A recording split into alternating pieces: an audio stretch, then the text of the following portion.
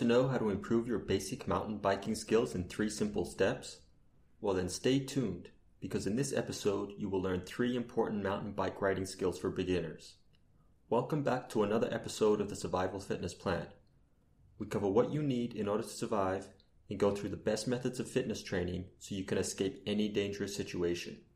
Subscribe to the channel now and enable notifications so you never miss out on any of our latest episodes as soon as they're uploaded. Let's get started. Braking. When braking, use the brakes together. Pull the rear brake lever first and then gradually squeeze the front. Brace yourself against the handlebars.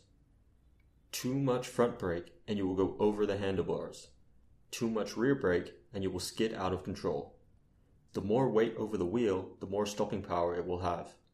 Use this to your advantage. For example, leaning back while braking downhill will help prevent going over the handlebars. Using gears. Higher gears are harder to pedal but will help you go faster. Lower gears are easier to pedal and useful to get up hills. Make sure you shift before you get to the hill. It is better to pedal faster in a low gear as opposed to slow in a high gear. Looking ahead. As you ride, look ahead so you can adjust to any obstacles. Slow down for blind corners and brake or steer early and smooth, rather than leaving it to the last minute. And with that, we've reached the end of this episode all about 3 important mountain bike riding skills for beginners.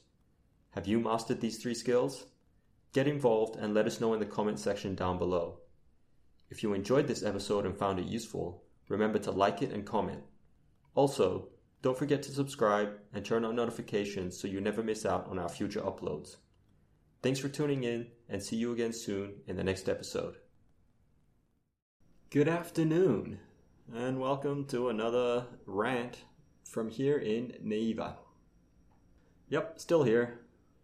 1 more week, exactly. I leave on the Saturday. I was supposed to leave on like a Thursday or something, but my flight got bumped, which is pretty regular, which is pretty normal these days. I mean, it was normal before COVID, and now it's even more normal. It's more frequent.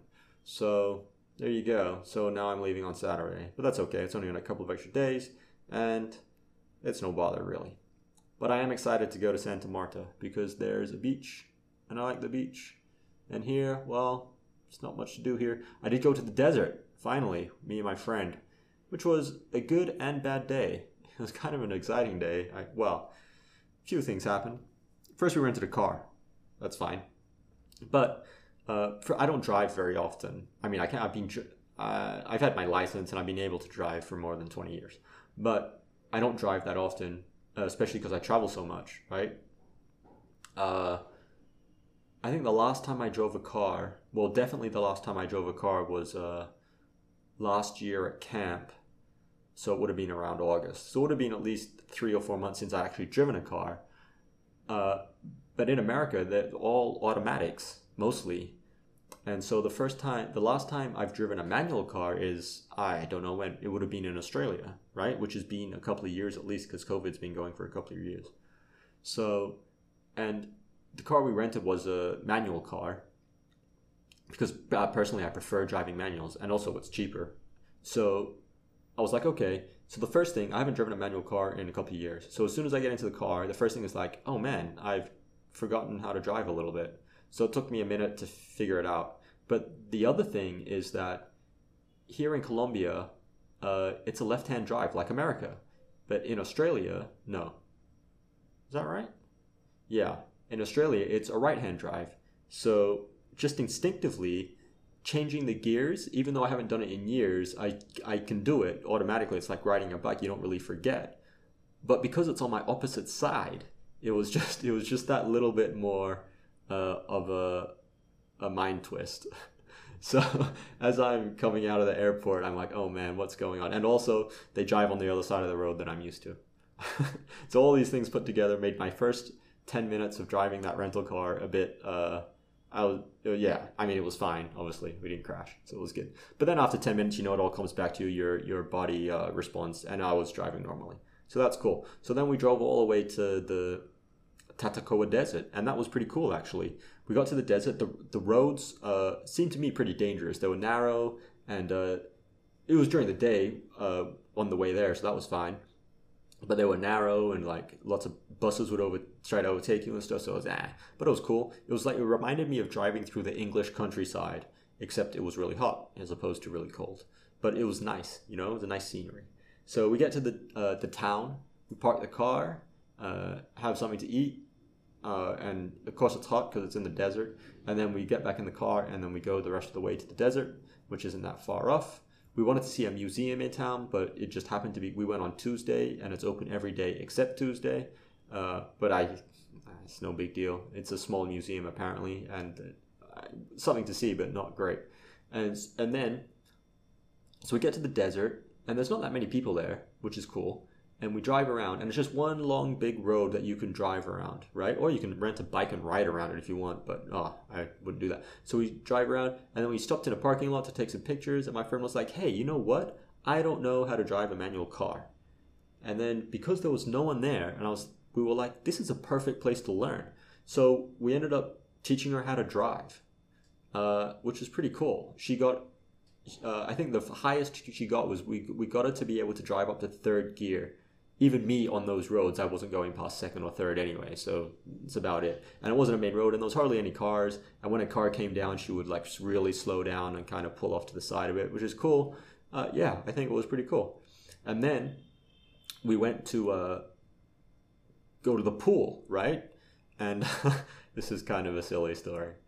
So we get to the pool, and we're having a swim. There's a pool in the desert, right? And it's, to be honest,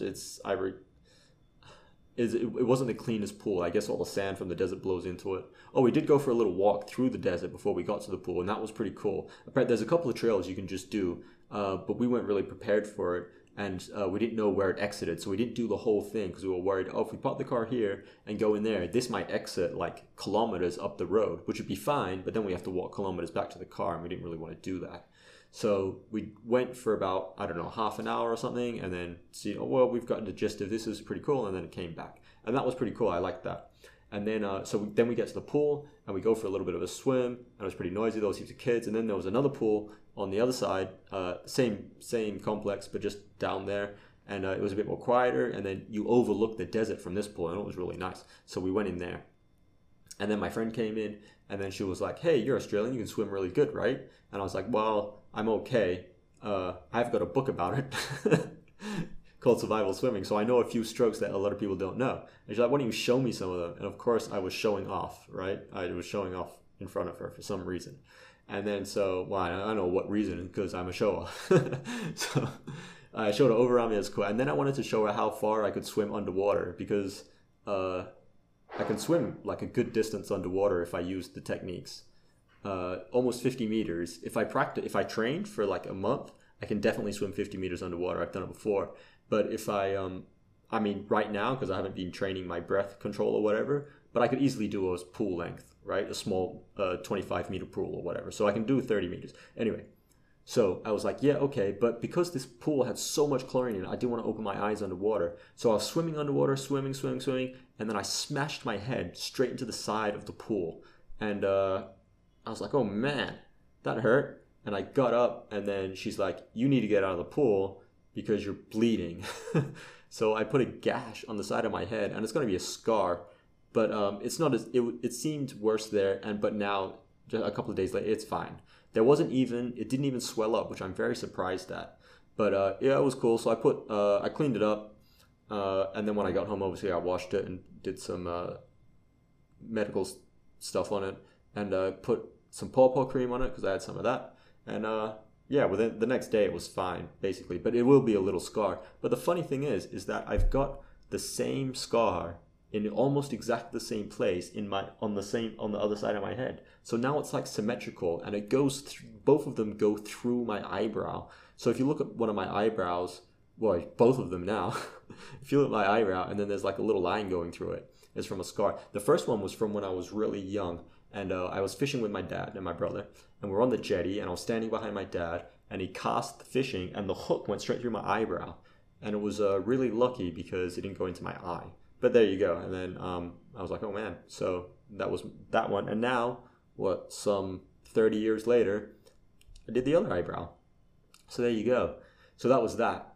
And then, so after that, we're like, oh man, okay, we were going to go watch the stars at night, but it was very, very cloudy. We went to inquire, and they said, well, you don't know, maybe in half an hour it'll clear up. It's all very, but of course they're going to say that because they want you to come. And it's only like 10 mil, which is like $2.50 per person, which is an amazing deal to go see. Of course, it's all in Spanish, and I wouldn't have been able to understand that well. But I would have been able to look through the telescope, and that's probably worth the $2.50 on its own. But it was very cloudy, and the thing is I wanted to take the car back the same night, and the car park closed at 8:30. So we were like, listen, the chances of the stars being out are very slim. So we can wait for the stars if you want, but then we're gonna have to go back to the airport the next morning, find parking for the car tonight, blah blah blah blah. So we ended up just taking the car back. On the way home, it was night, and those roads had no lights, so I was fine. But anyway, whatever. We were alive. We didn't die. But we did nearly crash because I tried to overtake this motorcycle, and then another car came. But luckily it was a very small car, so we just whizzed by each other. That was a really stupid move of me. So after that I was driving much more carefully. But I think I might have been a little bit concussed. No, I wasn't. Just joking. I wouldn't have driven concussed. Anyway, so then we took the car back, and then that was fine, and then we got a taxi home. Next day, I was ill. I had, I don't know what it is exactly, obviously, because I never went to see a doctor, but it passed in a couple days. So it was just a bit of food poisoning. Now, I don't know I've got 3 theories on this. It was either a couple of days before, I ate chicharron, which is like pork crackling, off the street, which is very popular here. We ate that. So it could be that, because it's street food, and maybe my stomach's not used to it. Maybe it was a little bit dirty because the guy had a puppy underneath his chicharron trolley. So, and it's on the street with all the friggin' cars and stuff risen around. It's not the cleanest scene. So it could be that, which was my first guess. Well, not my first guess, but it is one of my top guesses. The other one could have just been lunch, because, I don't know, just lunch. But my friend ate the same lunch, so that was cool. And she also ate the same chicharron. And my stomach in general is stronger than hers, we know that. But maybe she's more used to the Colombian street food because she's Colombian. And the third idea was that because I cut my head in that pool, so some bacteria might have seeped in, which to me sounded, I don't know if that's possible because it was a stomach bug. But when I was looking at my symptoms online, there is a type of stomach bug that even passes through. That's and it's not super I forgot what it's called, but it's not super uncommon, and people might just discount it as traveler's diarrhea, and it even lives through sanitization, like your hand washing, if you know the ones that you use for COVID, it lives through that, and it can seep through you in a pool. And because I had an open wound in that pool, it might have happened. So there you go. They're my 3 things. I mean, obviously, it's impossible to know with these things, because some people might think, oh, it can't be the crackling because it was too far away, but that's not true. It can happen up to a week, or up to a week. Usually it's within a couple of days of you consuming the bad food, right? I used to think also that it would happen within 24 hours, but that was wrong, because I also used to think that it would pass within 24 hours, but this actually lasted for 2 days. But now I'm pretty much completely fine. I had some Pepto-Bismol, and I had some I had bad stomach cramps, and then the next day I had watery diarrhea. Sorry for the visuals. And then so I didn't go to work that day. Well, I worked from home instead of going to the office. And then the next night I had really bad cramps again, and then my diarrhea got better, but it was a little bit, but it got better. And then I guess that was Wednesday, Thursday, Friday. Yesterday I was pretty much fine, but I was still a bit iffy. So I went to work in the morning and then came home in the afternoon. And then today's a half day anyway because it's Saturday. That's the routine we're kind of keeping here this month. Half day Saturday because the office closes. Our shared office that we're sharing. That's information you don't need to know. And then, and today I'm pretty much fine. We went out to lunch today. We were going to go find this burger place that she had been to with her girlfriend. And she said it's really good, even though we're both pretty much vegetarian. But we're like, fine, maybe they have a vegetarian burger. Or if not, we'll just eat a burger anyway, whatever. So we went there, we walked there for about 20 minutes, and it was closed. And we're like, oh man, what are we gonna do now? And then I remembered, hey, we saw that vegetarian restaurant in town. So we walked all the way back to town. I went up to this vegetarian restaurant, and it was pretty cool because they were like, here's the menu, and we looked at it and was like, there's only one choice. And they're like, yeah. And they said, that'll be 13,000 pesos if you want it. And we said, sure, that makes it easy. We don't have to decide. Just give us what you got. And so they give us like a corn and pea soup, which is, I liked it. I think she didn't like it very much because the peas were a bit hard. She likes soft food. She's not a baby, but she likes soft food. So that was cool. And then they had like a veggie meat satay stick and a little bit of mango salad and some other things on the plate. Some rice, some saffron rice, like Indian saffron rice. It was pretty good. One thing they had was blackberry sauce. They just gave a thing of blackberry marmalade. I guess they were like, that's dessert, but it came at the start. And then I thought, I didn't know what it was for, but I was dipping my French fries into it and it was delicious. So, French fries and jelly. There you go. It was really good. I enjoyed it. That was a good lunch, and it wasn't too big because usually when I go to eat lunch around here, like the plate of the day or whatever, you get a soup, you get like a portion of meat. Usually, almost always, it's a portion of meat, and then some rice, some beans, something. But it didn't have all that, so it was much more simple. Even though it was a little bit more expensive than usual. I mean, you can get a meal here like with all that stuff for about 8,000, which is about $2.50, and that was 13. So it's almost double, but still it's like less than $5, but it's like $4, right? It was a good meal. I enjoyed it. So yeah, and that was my week up until today. Up until a couple of hours ago. That was a pretty big rant. I was ranting. That's the longest rant I've done. And, well, I had a lot to say, I guess. I had an exciting time this week.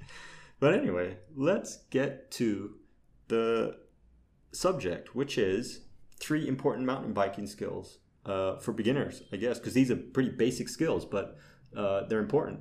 And speaking of mountain biking, that desert thing that we did, my friend's girlfriend rode that desert, and that would have been balls hot. So good for her.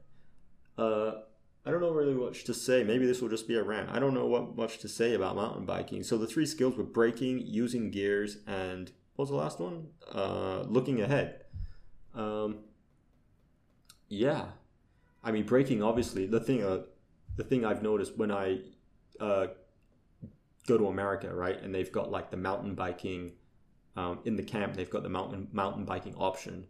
And the funny thing is that a lot of the internationals that come in to teach it, they're international. And in America, as opposed to Australia and maybe even England, the brakes are on the opposite side. So that's a good tip. If you come from Australia, definitely Australia, but maybe also England and maybe all parts of the Commonwealth, maybe it's like that. The brakes are opposite. So you don't want to slam your front brakes on first. So just make sure you test those brakes when you get on a new bike. And obviously, you brake slow. You want to use the back brake, but not so much that you skid out and then just tap. I just like to tap the front brake or like slowly squeeze it on when I need to come to a stop. And that's cool. So braking's good. And the same thing applies for cars. You brake early when you come to corners, right? This is good because a lot of these things kind of intertwine with what I was trying to teach Cara when she was driving in the car. Not to ride the brake, obviously. But when you think you're going to need to brake, it's better to brake early than it is to brake late. I remember they used to have that ad on, this is getting to cars now. I used to have that ad on TV. I didn't. The country used to have that ad on TV where they're like, every extra 10 kilometers of speed you go is another extra braking distance of XXX kilometers, something exponential, right? So it's better to brake early. The second thing is using gears. So, yeah. I mean, you can use gears. I used to ride a BMX when I was a younger teenager, I guess.